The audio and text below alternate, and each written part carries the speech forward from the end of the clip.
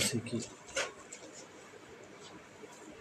आइए हम लोग वचन में जाते हैं और आज जो हम वचन को देखते हैं वो है, मैं परमेश्वर को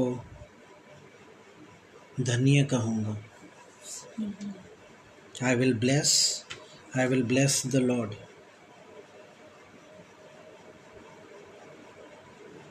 और ये मुझे उन्हीं से मिला है, परमेश्वर से मिला है कि कलीसिया के साथ हम मिलकर हम परमेश्वर को महिमा दें, परमेश्वर को धन्य दें हर बातों के लिए। हर छोटी छोटी बात, बड़ी बात जो हमें छोटी बड़ी लगती पर परमेश्वर को नहीं। हर मौके के लिए, हर परिस्थिति के लिए, चाहे कठिन से कठिन, कठोर से कठोर, अच्छा से अच्छा, जैसे भी परिस्थिति, पर मेरे अंदर, मतलब हम सभी के अंदर ये बात कभी नहीं रुकेगी कि मैं परमेश्वर को धन्यवाद नहीं करूँगा, चाहे कुछ भी हो जाए। कलीसिया, आज हम ये निर्णय लें परमेश्वर के सामने। ये एक वाचा का एक तरीका है। This is a kind of a covenant. ये भी एक वाचा के समान है जो हम बोलें परमेश्वर को, चाहे कुछ भी हो जाए, परमेश्वर अब मुझे बना ऐसा, अब मुझे ऐसा, और हम बोलते ना गहराई में ले चल, गहराई में ले चल, गहराई में ले चल। तो जब परमेश्वर गहराई में ले चलता है तो उसकी क्षमता भी हमारे अंदर होने की ज़रूरत है। तो हम लगातार बोलें परमेश्वर से, मुझे कुछ नहीं मालूम परमेश्वर, आपको सब कुछ मालूम है, आपके साथ सारा कुछ मुमकिन है, सारा कुछ। Everything is possible with you, everything is possible with you, everything is possible with you, everything is possible with you. हर कुछ आपके साथ मुमकिन है। मेरे साथ लगे कुछ मुमकिन, कुछ बातों में नहीं, मुझे लगता है कुछ बातें मेरे लिए कठिन है, पता नहीं कब उसका सलूशन आएगा, उस बात का सलूशन कब आएगा, कौन से साल में, कौन से समय में। पर आपके लिए सब कुछ मुमकिन है, सब कुछ, सब कुछ मेरे प्रियो। मुझे ऐसा बना कि मैं हमेशा आपका धन्य ही कहूँगा। और कोई भाषा मुझे आती नहीं है और मुझे आने की ज़रूरत नहीं, पर एक भाषा कि मैं परमेश्वर का धन्य हमेशा कहूँगा, हमेशा। हम कुछ आयतों को देखें। भजन संहिता 145 का 1 से 3 हम पढ़ेंगे। 145 1 से 3।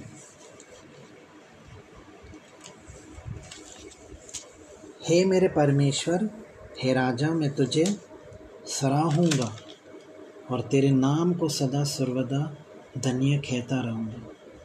प्रतिदिन मैं तुझको धन्य कहा करूँगा, प्रतिदिन, और तेरे नाम की स्तुति सदा सर्वदा करता रहूँगा। यहोवा महान और अति स्तुति योग्य के योग्य है, और उसकी बड़ाई अगम है, और तेरे नाम की स्तुति सदा सर्वदा करता रहूँगा।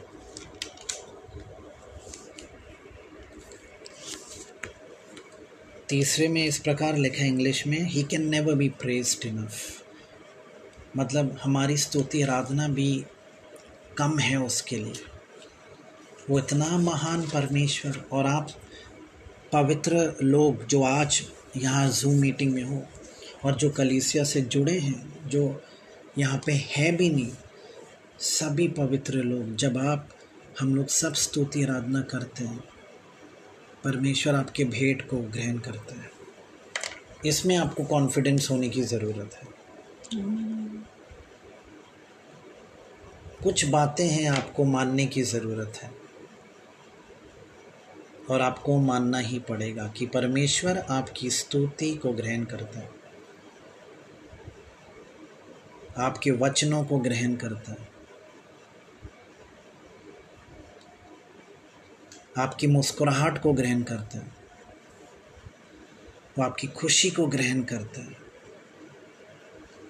मैं बता रहा हूँ, अगर इस परमेश्वर का जो जुनून को अगर हम समझें, हम थक जाएंगे। मनुष्य बोलेंगे परमेश्वर बस बस, शायद कल या थोड़ी देर के बाद या जैसा भी हो, परमेश्वर बस। उसका जुनून, no man can be compared with God's passion, no man can be compared with God's passion. कोई भी व्यक्ति परमेश्वर के जुनून से कंपेयर नहीं किया जा सकता। उसका जुनून बहुत अधिक से अधिक, अधिक शब्द भी कुछ नहीं है। और किसकी तरफ? आप लोगों की तरफ। वो आपको निहारता है रोज, आपको देखता है कि मेरे लोग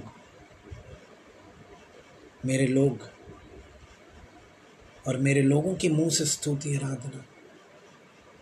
इतनी घबराहट क्यों? आओ अपना बोझ मुझे दो और मैं आपको आराम दूंगा। मत्ती में जो लिखा हुआ है, give your rest unto me, give your burdens unto me and I will give you rest. आप क्यों बोझ उठा रहे हो? आप क्यों रो रहे हो?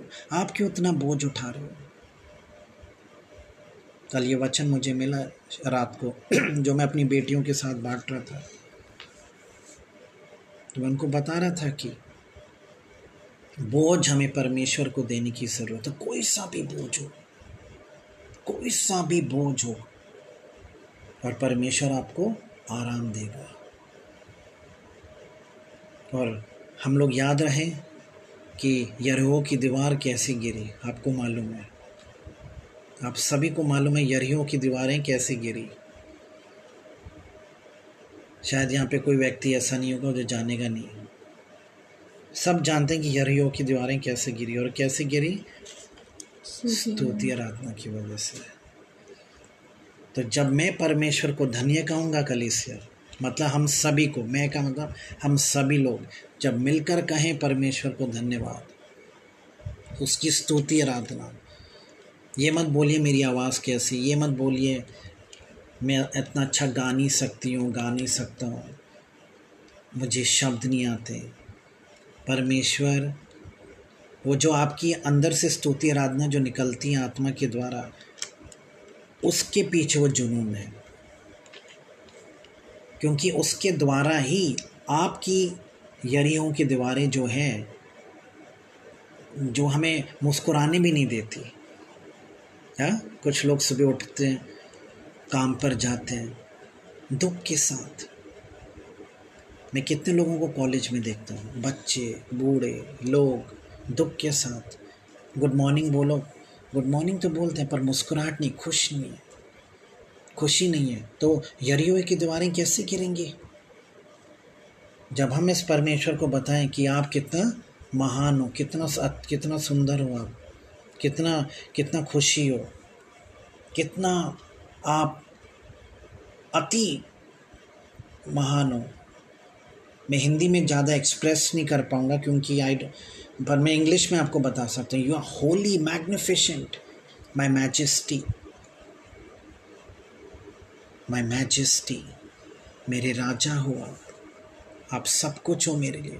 और मेरे प्रियो, मैं बता रहा हूँ, परमेश्वर ने साफ तरीके से दिखाया है कि जितना हम परमेश्वर को धन्य कहेंगे, धन्य कहने का मतलब परमेश्वर की स्तुति आराधना आत्मा, बिल्कुल आत्मा में। मैं बता रहा हूँ, मैं कुछ नहीं बोलूँगा आपको, मैं आपको समझाऊँगा नहीं, बताऊँगा नहीं, कुछ नहीं। आप खुद देखोगे। पहली चीज़, दीवारें सब टूटती हुई, चीज़ों को सब पिघलते हुए बर्फ़ के टीलों के समान। और आप देखोगे आपका जो भी बोलते ना, जैसे भजन संहिता Psalm 37 में, he shall give you the desires of your heart. आपकी मनोरथों को पूरा करेगा, आपके मनोरथों को पूरा करेगा। जो हम देखते हैं वचन में, Psalm 146 1 से 2, 146 का एक और साम 146 भजन से 146 ये 146 का दैट इज़ 1 and 2 146 का 1 and 2 या की स्तुति करो हे मेरे मन या यहोवा की स्तुति कर। आपको अपने मन की हमें अपने मन को बोलने की ज़रूरत है। हे मेरे मन यहाँ की स्तुति कर। तू करेगा तो मैं भी कर पाऊंगा। हे मेरे मन यहाँ की स्तुति कर, यहोवा की स्तुति कर। मैं जीवन भर यहोवा की स्तुति करता रहूँगा। जब तक मैं बना रहूँगा तब तक मैं अपने परमेश्वर का भजन गाता रहूँगा लगातार। इससे आपकी सामर्थ ताकत आपको परमेश्वर से मिलती रहेंगी। आप मजबूत होते चले जाओगे। आप परिस्थितियों को नहीं देखोगे, आप परमेश्वर में बढ़ते चले जाओगे। और ये मेरा प्रॉमिस है, 100% गारंटी। कलीसिया, परमेश्वर आपकी मनोरथों को, आपके दिल की इच्छाओं को, परमेश्वर अपनी इच्छाओं को भी पूरी करेगा आपके द्वारा। उसकी योजना पूरी हो जाएगी जो हम लगातार प्रार्थना कर रहे हैं। और एक दिन वो भाषा बदल के और आगे बढ़ेगी जब आप कुछ और अपनाओगे, जो परमेश्वर अपने आप को प्रकट करेगा। क्योंकि प्रकट होने में बहुत सी चीज़ें हैं। When he reveals himself there is so much many things. और उसमें से वो चाहता है कि यू हैव टू ग्रेजुएट और you have to go level after level, स्तर पे स्तर होते चले जाओ, ताकि सब चीज़ों को प्राप्त करो। सिर्फ ये नहीं कि परमेश्वर आपकी योजना मेरी ज़िंदगी में, बहुत सी चीज़ें। तो जब उसकी योजना आप देख रहे हो, उसकी योजना में आप हो, भाषा बदल के आप कुछ और मांगो, कुछ और प्रार्थना करोगे, कुछ और बढ़ोगे। इस प्रकार आप परमेश्वर की गहराई में बढ़ते चले जाओगे और भाषा बदलती रहेगी परमेश्वर के अनुसार, परमेश्वर के दिल के अनुसार। तभी देखो, जब इतने भजन जो दाऊद ने भी लिखे हैं, ये सब प्रकाशन के द्वारा, ये सब उसका प्रकाशन है। अब सवाल है हमारा क्या प्रकाशन है? हमारे दिल में क्या रखा है परमेश्वर ने कि हम उसको देखें? क्या परमेश्वर ने अपने आप को कैसा प्रकट किया है? परिस्थिति के द्वारा, जीवन के द्वारा, अन्यथा आत्मिक जिंदगी के द्वारा। और हमने क्या सीखा? हमारा स्तर क्या है परमेश्वर में? What's your level? वचनों को थामे रहना और उसके आज्ञाओं को पूरा करना उसके अनुसार। हम देखें भजन संहिता, ये Sam's bhajan Samhita 138, bhajan Samhita 138।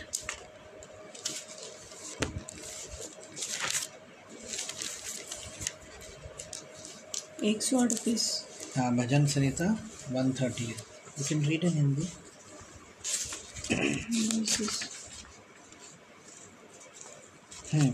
1 and 2।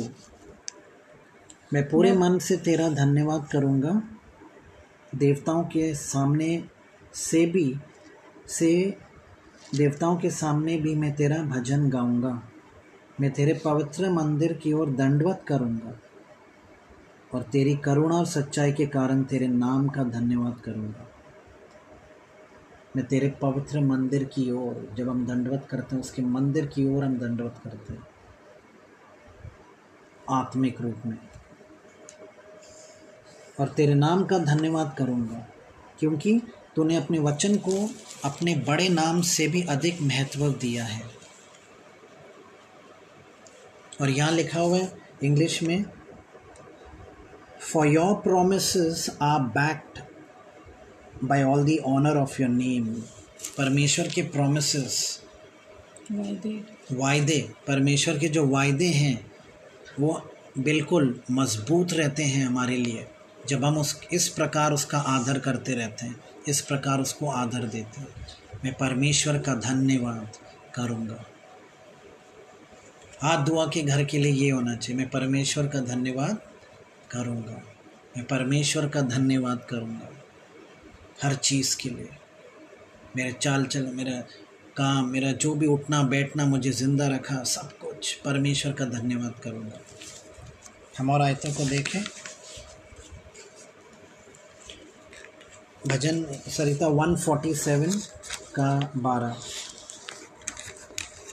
147 का 147 का 12, और फिर हम यहीं रुक जाते हैं 12 ऑनवर्ड्स, 12 दैट इज़ 12 to 15, 147। हम देखें, हे यरूशलेम यहोवा की प्रशंसा कर, हे सियोन अपने परमेश्वर की स्तुति कर, क्योंकि उसने तेरे फाटकों के खंभों को दृढ़ किया है।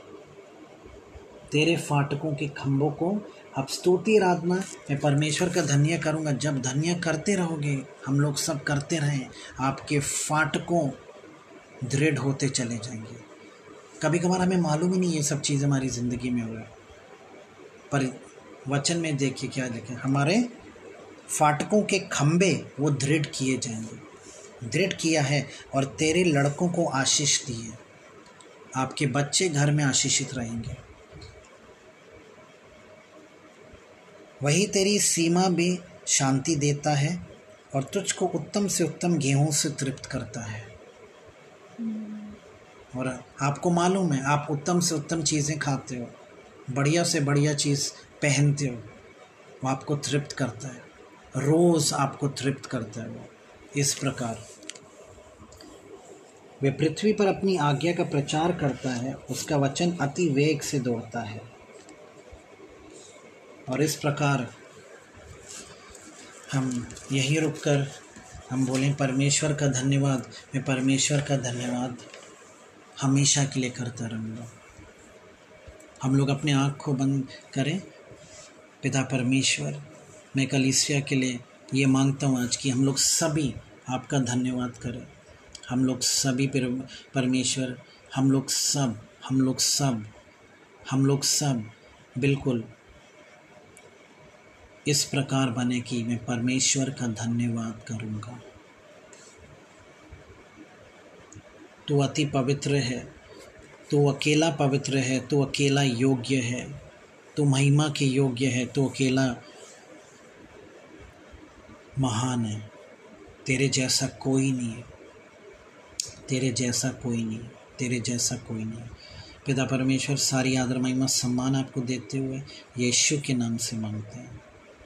अपनी कलीसिया को आशीषित करें, इनके फाटकों के खंभों को आप दृढ़ कीजिए, सभी लोगों के मनोरथों को पूरी कर कीजिए पिता। सभी लोगों, जो लोग अपने प्रार्थना का रिक्वेस्ट आपके सामने डालकर रुके हैं पिता, मुझे पूरा विश्वास है जब हम धन्य धन्य कहेंगे आपको, उसमें बढ़ते चले जाएंगे। मुझे पूरा विश्वास है आपका प्रेयर रिक्वेस्ट पूरा होगा यीशु के नाम से। मैं आज घोषणा करता हूँ, उस प्रार्थना का रिक्वेस्ट जो आज हम रुके हुए हैं काफ़ी सालों से, शायद उसके लिए हम कितने, शायद लोग हंसे हम पर और शायद हमने ठट्टा भी देखा हो, पर मैं बताऊँ आपको, कोई भी ऐसी चीज़ को हम छोड़े ना परमेश्वर के लिए, क्योंकि जब वो कुछ बातें हैं जो परमेश्वर चाहता है, जब उसको हम छुएं तुरंत आपका मिरेकल आता है, इमीडिएटली। ये मैंने अपनी ज़िंदगी में देखा है, तुरंत। पिता परमेश्वर, मैं आपके कलीसिया को आशीषित करता हूँ, आपके अगुओं को आशीषित करता हूँ। पिता परमेश्वर, यहाँ पे जिन लोगों को वाकई में चमत्कार की ज़रूरत है अपनी परिस्थिति में, पिता धन्य कहें आपको और धन्य कहते बढ़ते जाएं, धन्य कहते बढ़ते जाएं, और मेरा पूरा विश्वास है आपका चमत्कार आएगा। और वो चमत्कार परमेश्वर के लिए कोई बड़ी चीज़ नहीं, पर कुछ सिखाता है परमेश्वर हमें, और जब हम उसको सीखते हैं तो हम उत्तम से उत्तम चीज़ों के द्वारा तृप्त हो जाते हैं। उत्तम से उत्तम चीज़ों के द्वारा हम और मैच्योर हो जाते हैं, जैसे इब्रानियों में लिखा हुआ। यीशु के नाम से, यीशु के नाम से, आमीन आमीन। आमीन। आइए हम लोग वचन में जाते हैं।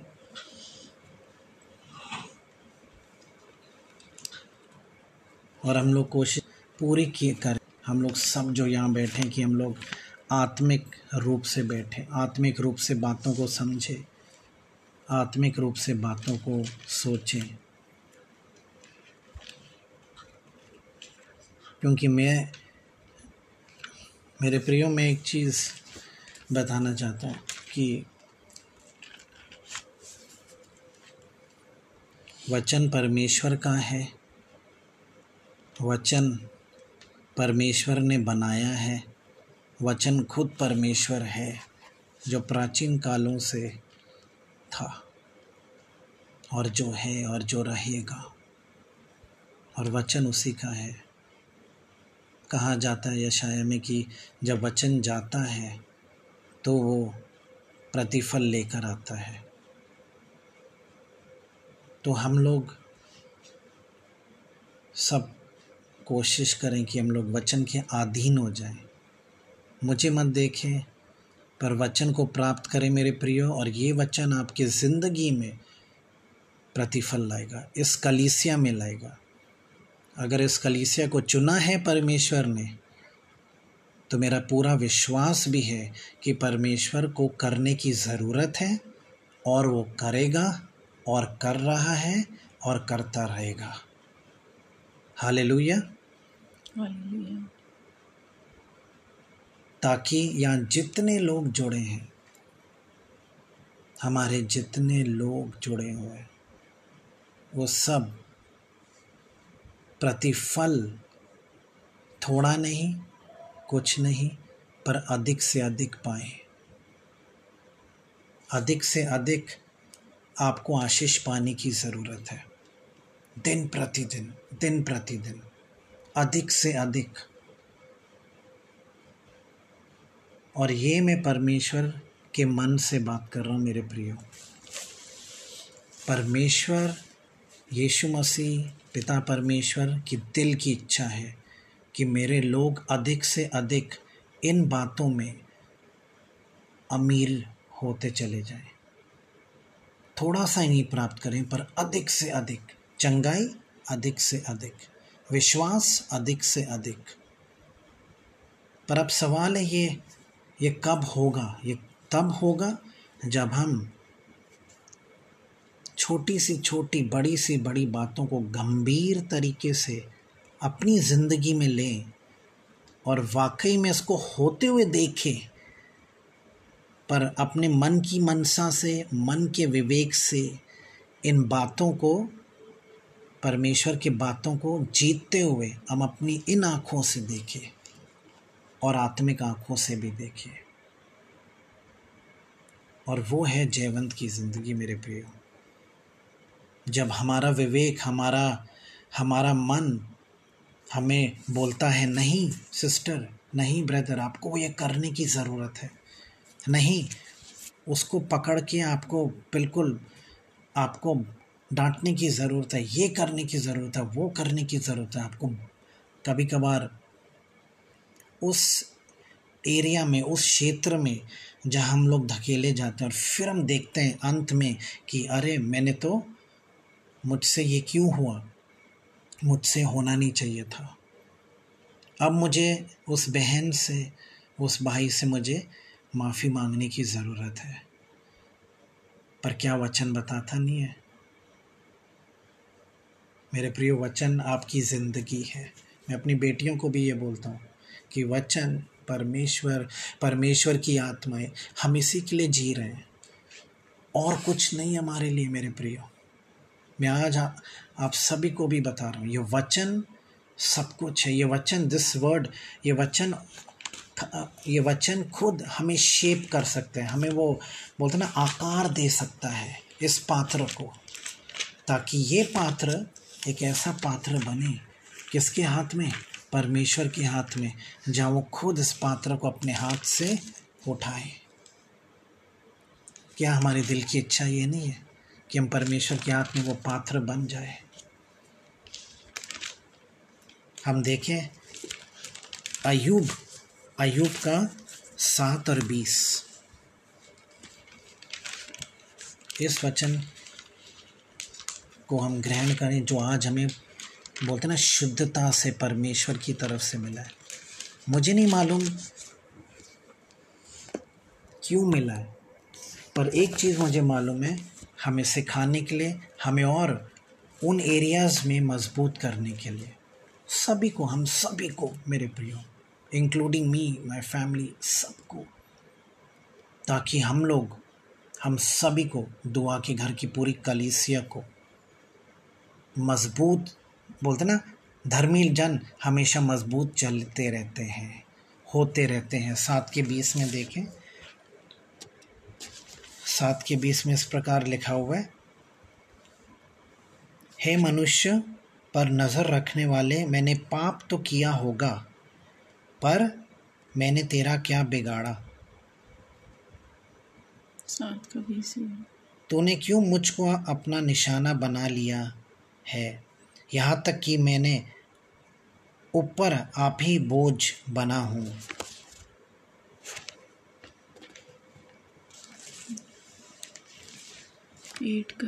और यहाँ लिखा हुआ है, मैं इंग्लिश में पढ़ता हूँ और 8 के में, हाँ पहले में ये देखें, हे मनुष्य पर नज़र रखने वाले, मैंने पाप तो किया होगा, पर मैंने तेरा क्या बिगाड़ा? तूने क्यों मुझको अपना निशाना बना लिया है, यहाँ तक कि मैंने अपने ऊपर आप ही बोझ बना हूँ। आप ही बोझ मैं बन चुका हूँ। मैंने तेरा क्या बिगाड़ा? पर यहाँ पे सवाल हम देखें, यहाँ तक कि मैंने अपने ऊपर आप ही बोझ बना हुआ। जब हम बिल्कुल बात को समझते नहीं, बात को सोचते नहीं, तो हम अपने लिए पहली चीज़ एक बोझ बन जाते हैं। आप ही बोझ मैं अपने लिए बन जाता हूँ, बिना सोचे समय, बिना बोलते ना वो बुद्धि जो परमेश्वर ने दी है, बिना उसको इस्तेमाल करते हुए। और हम देखें आगे 8 के 20 में, देख परमेश्वर न तो खरे मनुष्य को निकम्मा जानकर छोड़ देता है और न बुराई करने वालों को संभालता है। तो खरे मनुष्य को निकम्मा जानकर वो छोड़ता नहीं, हमेशा याद रखना। हम लोग सब अगर खरे की ओर चल रहे हैं तो हमें निकम्मा मानकर परमेश्वर हमें छोड़ेगा नहीं।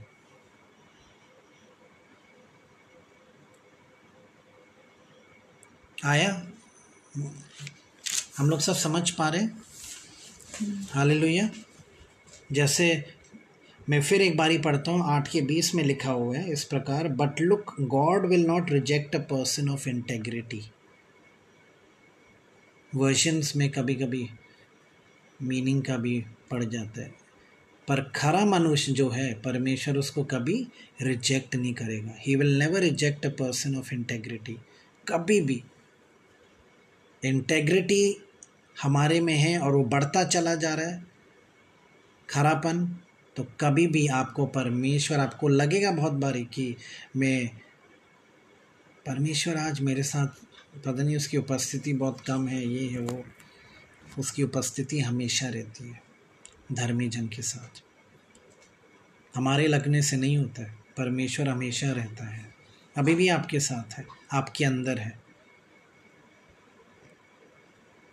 और हम देखें क्या लिखे, no will he lend a hand to the wicked.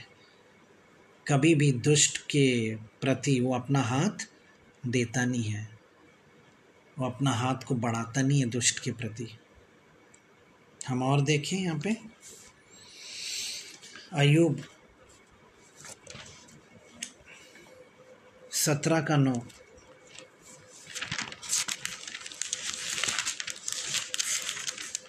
अय्यूब 17 का 9, 17 का 9 इस प्रकार लिखा है, तो भी धर्मी लोग अपना मार्ग पकड़े रहेंगे और शुद्ध काम करने वाले सामर्थ्य पर सामर्थ पाते रहेंगे। तो भी धर्मी लोग अपना मार्ग पकड़े रहेंगे। और इस प्रकार लिखा है, and those with clean hands become stronger and stronger. जितना आपके हाथ बोलते हैं ना साफ हैं, साफ पाप से, साफ अशुद्धता से, साफ उन बातों से जो हमें करने की ज़रूरत नहीं है, छूने की ज़रूरत नहीं है, जितने हमारे हाथ साफ रहते चले जाएंगे हम मजबूत होते चले जाएंगे, हम मजबूत की ओर बढ़ते चले जाएंगे। और ये है धर्मी जन का चिन्ह।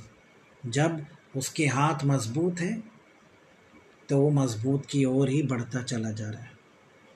जब उसके हाथ और साफ हो जाते हैं तो हाउ, यहाँ लिखा है the righteous keep moving forward. Righteous किसको बोलते हैं? धर्मी लोग को राइचियस।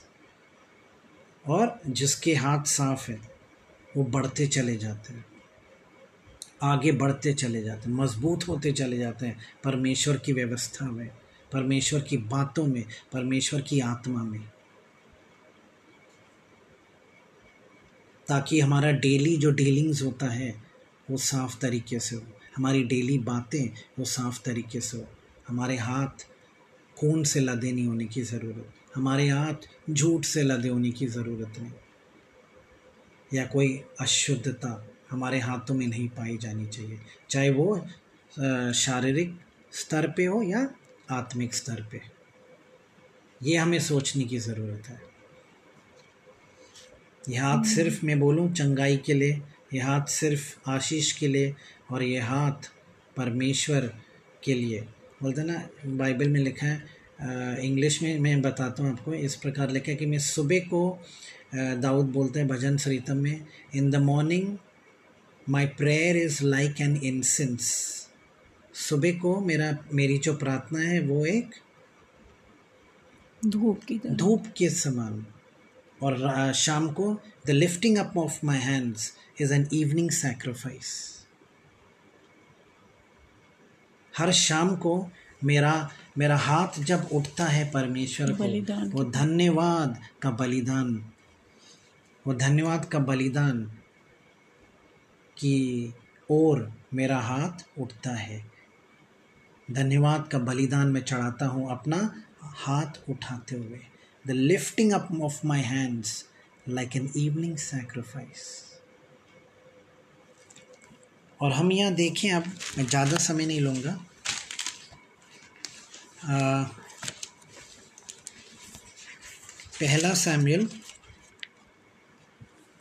पहला सैमुएल का हम देखें यहाँ पे 24, पहला सैमुएल 24।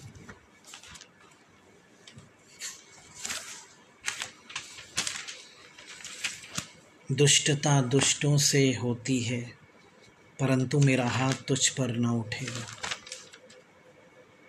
हे मेरे बेटे दाऊद, क्या ये तेरी बोल है? यहाँ पे एक घटना घटी जब 3000 लोग, साउल अपने इलाइट बेस्ट ट्रूप्स, अपने बेस्ट बोलते ना सबसे बढ़िया सोल्जर्स, सबसे बढ़िया जो सैनिक को लेकर वो दाऊद की खोज में लगा। और ये लोग चलते हुए वहाँ गए, कहाँ पे? To the wilderness of Engedi. जब शाऊल फलिश्तियों का पीछा करके लौटा तब उसको ये समाचार मिला कि दाऊद एनगदी के जंगल में है। तब शाऊल ने अपने 3000 सैनिक को बोला, तैयार हो जाओ सब लोग, हम लोग वहाँ जाते हैं इसको खदेड़ने के लिए, इसको समाप्त करने के लिए। वहाँ हमें ये आराम से मिल जाएगा। और वो वहाँ जब जाते हैं 3000 को छांटकर, और उसके जनों को बनेल बकरों की चट्टानों पर खोजने गया शाऊल। अब यहाँ देखिए क्या होता है, मैं ज़्यादा समय नहीं लूँगा, पर मैं जानता हूँ परमेश्वर की आत्मा आज सुबह हमें सिखाना चाहती है। और छोटी छोटी बात में, बड़ी बड़ी बात में हमारे लिए वो लगती है, पर परमेश्वर के लिए सब बातें मेरे प्रियो एक समान। जो हम उसको इनकार करते हैं वो भी एक समान लगती है। एवरीथिंग इज़, बोलते हैं ना, परमेश्वर चाहता कि मेरे लोग हर बात में परफेक्ट किए जाए। Perfect, you become perfect when we ना, जब परमेश्वर के वचनों में हम चले। तो हम यहाँ देखें तो जब वो वहाँ उस मार्ग में जाता है, भेड़शालों के पास पहुँचता है, वहाँ एक गुफा थी। जब शाऊल दिशा फिरने को उसके भीतर गया, उसकी गुफा के कोनों में दाऊद और उसके जन बैठे हुए थे। तो वहाँ शाऊल क्या करने गया? वो अपने आप को थोड़ा रिलैक्स करने के लिए गया था। जब शाऊल दिशा फिरने को उसके भीतर गया तो वहाँ दाऊद बैठा हुआ था, और उसके दाऊद के जो मित्र थे उन्होंने बोला कि वहाँ सुन, आज वही दिन है जिसके विषय यहोवा ने तुझसे कहा था, मैं तेरे शत्रु को तेरे हाथ में सौंप दूंगा कि तू उससे मनमना बर्ताव कर ले, जो मर्जी। अब वो तेरे हाथ में है, उसको जो मर्जी कर ले। या आपका शत्रु बहुत बारी आपके ऐसे पोजीशन में आएगा मेरे प्रियो कि आप उसको आराम से खदेड़ सकते हो, आराम से मार भी सकते हो, आराम से कुछ भी कर सकते हो। आपका शत्रु आपके सामने बहुत बार उस पोजीशन में आएगा कि आप उस बोलते ना उस ऐसे पोजीशन में कि आपको कुछ भी करने की अनुमति मिल सकती है। आपको लगे कि मैं कुछ भी इससे करूं, इसको खदेड़ूं और यहीं इसको मारूं, अपना बदला लूं, और शायद मैं रात की नींद आराम से सो पाऊं और मुझे चैन की सांस मिल जाएगी कि बस मैंने अपना काम कर लिया। उसके बाद मैं प्रायश्चित करूंगा। परमेश्वर तो हमेशा माफ़ी करता है। हमने ये सुना है वचनों में, कलीसिया में सुना है। तो परमेश्वर भी जानता है मैं क्या कर रहा हूँ, पर मैं इसको छोड़ूंगा नहीं। इसने जो मेरे परिवार के लिए किया 10 साल पहले या 2 साल पहले, मैं छोड़ूंगा नहीं इसको, मैं इसको बिल्कुल छोड़ूंगा नहीं। या इस बहन या इस परिवार या इस भाई के साथ जो आज होना है, मैं छोड़ूंगा नहीं। तो इस प्रकार दाऊद को मौका मिला, और दाऊद के लोगों ने उसको बोला, देख शाऊल बैठा हुआ है, और आज परमेश्वर ने उसको तेरे हाथ में दिया, जा जो मर्जी बर्ताव कर। ऐसे आपको बहुत लोग मिलेंगे जो धकेलेंगे, जो आपके कानों में ये बात को घुसाएंगे, दिमाग में ये बात को घुसाएंगे कि मेरे प्रियो जा, सिस्टर जा, बहन जा, भाई जा, ये कर दे। मैं बता रहा हूँ, तब तू यहाँ पे टिक पाएगा, यहाँ पे रह पाएगा, इस शहर में। कर दे, इसको छोड़ मत, यहीं धकेल इसको, यहीं इसको ख़त्म कर देना। मौका मिला तुम्हें, बार बार मौके नहीं आते हैं। नहीं तो ये आपको धकेलेगा एक दिन, ये आपको मारेगा। फिर आप बोलोगे ऐसे मौके मुझे बार बार मिलते नहीं हैं। ये है दुनिया की आवाज़ मेरे प्रियो। शैतान के जो लोग हैं, शैतान के जो बोलते ना चेले चपाटे हैं, उसकी भाषा बोलते हैं। लगातार जब तक आप जिंदा हो, चाहे आप अगुए हो, कोई भी हो, ये लड़ाई हमेशा तक रहती है मेरे प्रियो। जब तक हम जिंदा हैं, दुष्ट की आवाज़ आपको कभी नहीं छोड़ेगी, वो भी लगातार बनी रहेगी। हर रोज़, बार बार, हर हफ्ते, हर महीने, हर साल कोशिश करेगी कि एक दिन मैं उसको गिराऊं और मैं जीतूं। बस मेरा यही काम है। और जब ये गिरेगा, मेरा काम बन चुका है, ये हट चुका है विश्वासी से। पर हम देखें यहाँ पे दाऊद, वो क्या सोचता है अपने विवेक में। 5वें में वो क्या सोचता है। इसके बाद दाऊद शाऊल के बागे की चोर काटने से पछताया। वो गया पास में और उसका छोटा सा भागे, उसका कपड़े का एक भागे को काटा जाके, छोटा सा। और उसने जब वो काटा, वो छोटा सा कपड़ा, उसने देखा मैंने क्या किया। जब आपके अंदर परमेश्वर है पूरी तौर से, बड़े तौर से, बड़े बोलते ना, बड़े लाइक मैं आपको कैसे बताऊं, पूरे तौर से पूरे पूरे बोलते ना द फुलनेस ऑफ गॉड, 100%। तब हर बात में, हर काम में, हर सोच में दुष्टता की आवाज़ तो आएगी, पर परमेश्वर की आवाज़ और बुलंद होगी, आत्मा की आवाज़ और बुलंद होगी, और वो बोलेगा नहीं बहन मत कर ऐसे। तुरंत दाऊद ने सोचा कि ये मैंने क्या कर दिया, ये मेरा विवेक को क्या हो गया, मुझे नहीं करना चाहिए था ऐसा, मुझे बिल्कुल ऐसा नहीं करना चाहिए, मुझे परमेश्वर क्षमा करे, मैंने ऐसा काम किया।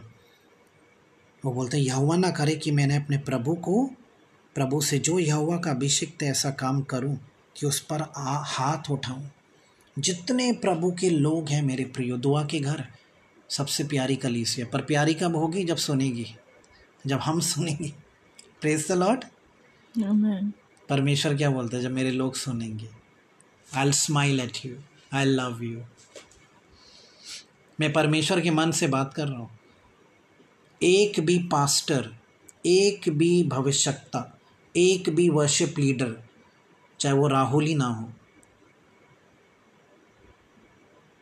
और जितने हमारे जो लोग जुड़े हैं कलीसिया के साथ, जो हमें लगता है ना छोटे छोटे पदों पे हैं, ये छोटा बड़ा हम बड़ा अच्छी तरीके से सोच लेते हैं, पर मेरे प्रियो मैं आज सिर्फ एक चीज़ बांटना चाहता हूँ। मैं सिखा नहीं रहा, मैं कोई बहुत बड़ा व्यक्ति नहीं हूँ, पर जो परमेश्वर ने मेरे दिल में डाली, परमेश्वर के दिल से जुड़ी हुई बात मैं जान सकता हूँ बड़े आसानी से। किसी के बारे में बुरा मत बोलना, किसी के बारे में कोई भी, चाहे वो पंजाब में हो, केरला में हो, अमेरिका में हो, जापान में हो, पाकिस्तान में हो, खालिस्तान में हो, कहीं पे भी, दुनिया के किसी भी कोने में, चाहे आपको लगता है वो पास्टर तो ऐसा ही है, उसके बारे में हमेशा ऐसे सोचते हैं, वो चर्च ऐसा ही है, वो लोग ऐसे ही हैं। अगर आप परमेश्वर के बेटा और बेटी कहलाना चाहते हैं, किसी के बारे में, किसी भी, चाहे वो व्यक्ति कैसा भी हो, आपको 10 लोग आके बोले वो व्यक्ति तो ऐसा ही है। पर मेरे प्रियो, आज मैं थोड़ा समय ले रहा हूँ, समय को ना देखें हम, कोई बात नहीं, थोड़ा समय ले रहा हूँ, पर हम ये सीखें और सीख कर जाएं कि किसी भी इंसान के बारे में हम बुरा भला कभी ना बोलें, Amen. गालियाँ ना दें, हंसे ना, ठट्टा ना उड़ाएं, मजाक ना करें। अपनी कल्पनाओं में भी बाइबल में लिखा है बुरा मत समझें, वो तो पहला स्थान है। छोड़ो वो भाई आके मेरे साथ कल चाय पी रहा, बोला था उस पास्टर के बारे में, वो तो बहुत दूर की बात है। कल्पना आपने की वही काफ़ी है परमेश्वर के लिए। परमेश्वर बोलेगा हट, तो क्या प्रायश्चित करेगा, तो प्रायश्चित करने के बाद में मैं देख सकता हूँ तो और पाप करके बैठा हुआ है। तो जितने लोग हैं मेरे प्रियो, जितने लोग अपने दिल में, अपनी आत्मा में, अपनी कल्पनाओं में, अपनी बातों में, अपने विवेक में, ये मत सोचना वो बेकार है। टट्ठा मत उड़ाना, खराब मत बोलना, बुरा मत बोलना, कुछ भी मत। अगर आप परमेश्वर के मन के करीब रहना चाहते हो और उसके दिल के करीब, आपको चुनाव लेना पड़ेगा आज, क्या चाहते हो आप। बहुत सी बातें हैं, परमेश्वर बोलता है वो देखो न्याय करना मेरा है, आपका नहीं, वो जंग मेरा है, मैं तोलूंगा, मैं परखूंगा। मत्ती में क्या लिखा है, हर एक हाक से गुजरेंगे और उनके काम हाक के द्वारा सफलता पाएंगे, अगर हाक में ठहरे परखे तो जाएंगे। परखे जाएंगे। तो यहाँ पे दाऊद बोलता है ये मैंने क्या किया, मैंने अपने प्रभु को ऐसे किया, मुझे नहीं करना चाहिए था, और इसको मैं छोटा रखता हूँ। हम 16वां में देखते हैं, लिखा हुआ है कि इसने वापस बुलाया साउल ने और बोला हे मेरे बेटे दाऊद, क्या ये तेरे बोल हैं। तब शाऊल चिल्लाकर रोने लगा। फिर उसने दाऊद से कहा तू मुझसे अधिक धर्मी है। Praise the Lord, I love you Jesus. जब आप हमें कलीसिया, जब दुआ के घर, पूरा दुआ का घर, मैं सबके बारे में बात कर रहा हूँ जिनके कैमराज ऑफ भी हैं, आपको अधिक से अधिक धर्मी बनना है और लोगों के मुंह से, अपने शत्रु के मुंह से निकलवाना है, तो पहले किसको दिखाना पड़ेगा, अपने शत्रु, अपने किसको दिखाना पड़ेगा? जिसने अपने हाथों से आपको बनाया है, उसको दिखाना पड़ेगा पहले कि मैं अभी भी तेरे साथ हूँ, तेरे वचन के अनुसार चलता हूँ और कोशिश कर रहा हूँ। तब वो आपके शत्रु के द्वारा ये शब्द बुलवाएगा, और वो है परमेश्वर की आवाज़ आपके शत्रु के द्वारा कि तू तो अधिक से अधिक धर्मी है, तू मेरे से बढ़िया है। Praise the Lord. आ रही आवाज़? वो बोलेगा भाई तू तो मेरे से अधिक है। ये परमेश्वर कहलवाएगा उसके मुंह से आपके लिए, कलीसिया, कि तू अधिक से अधिक धर्मी है, तूने तो मेरे सारे हाथ भलाई की है, पर मैंने तेरे साथ बुराई की, और तूने आज ये प्रकट किया कि तूने मेरे साथ भलाई की है, कि जब यहोवा ने मुझे तेरे हाथ में कर दिया तब तूने मुझे घात ना किया। तू बहुत कुछ कर सकता था पर तूने किया नहीं। बहुत कुछ कर सकता था पर तूने किया नहीं। और 21वें में लिखा हुआ है, 20 में लिखा, अब मैं जान सकता हूँ कि तू राजा हो जाएगा और इज़राइल का राजा। इस प्रकार आपकी चमत्कार आती है, इस प्रकार 20 साल की जो चमत्कार फंसी हुई आपकी वो आएगी। इस प्रकार कुछ चमत्कार हमारे तब आते हैं जब हम बड़े बड़े कामों को जयवंत अपनी ज़िंदगी में होते हुए देखते हैं। और ये मेरा वादा है आपके साथ, आपकी फंसी हुई चमत्कार, जो फंसा हुआ है ना बातें, आपकी कुछ प्रार्थनाएं जो अभी सुनी नहीं गई वो सुनी जाएगी। परमेश्वर के लिए कुछ इम्पॉसिबल नहीं है मेरे प्रियो। पर मैं एक चीज़ मैंने देखा आत्मिक रूप में कि कुछ चीज़ मुश्किल नहीं है परमेश्वर के लिए। हम बोलते ना 20 साल से मैं प्रार्थना कर रहा हूँ अभी तक हुआ नहीं। आपको एक बड़ा चमत्कार के ऊपर जयवंत पाने की ज़रूरत है, एक बड़ी बात के ऊपर जयवंत पाने की ज़रूरत है, और वो बड़ा चमत्कार आ गया।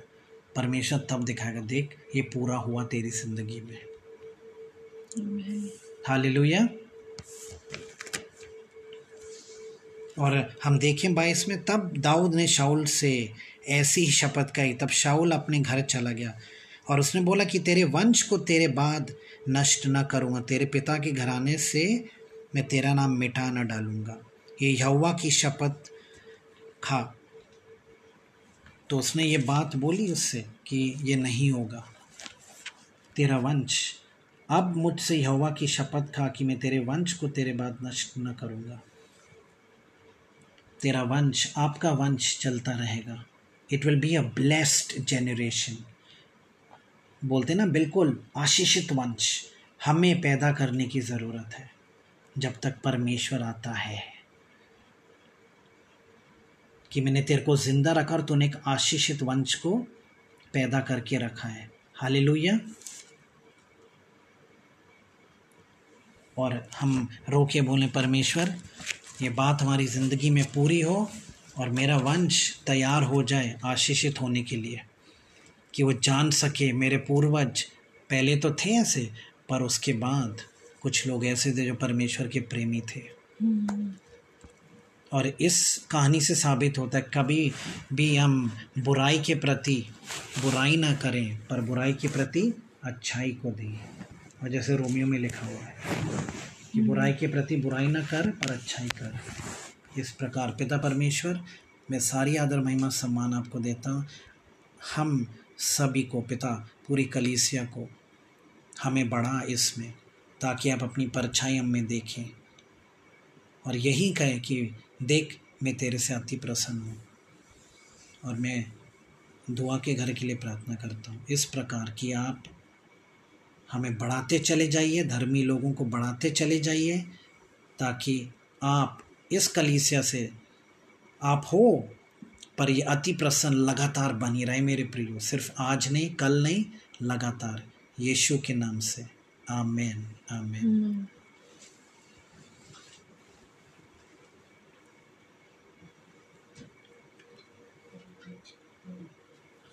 हालेलुया। हमारे हम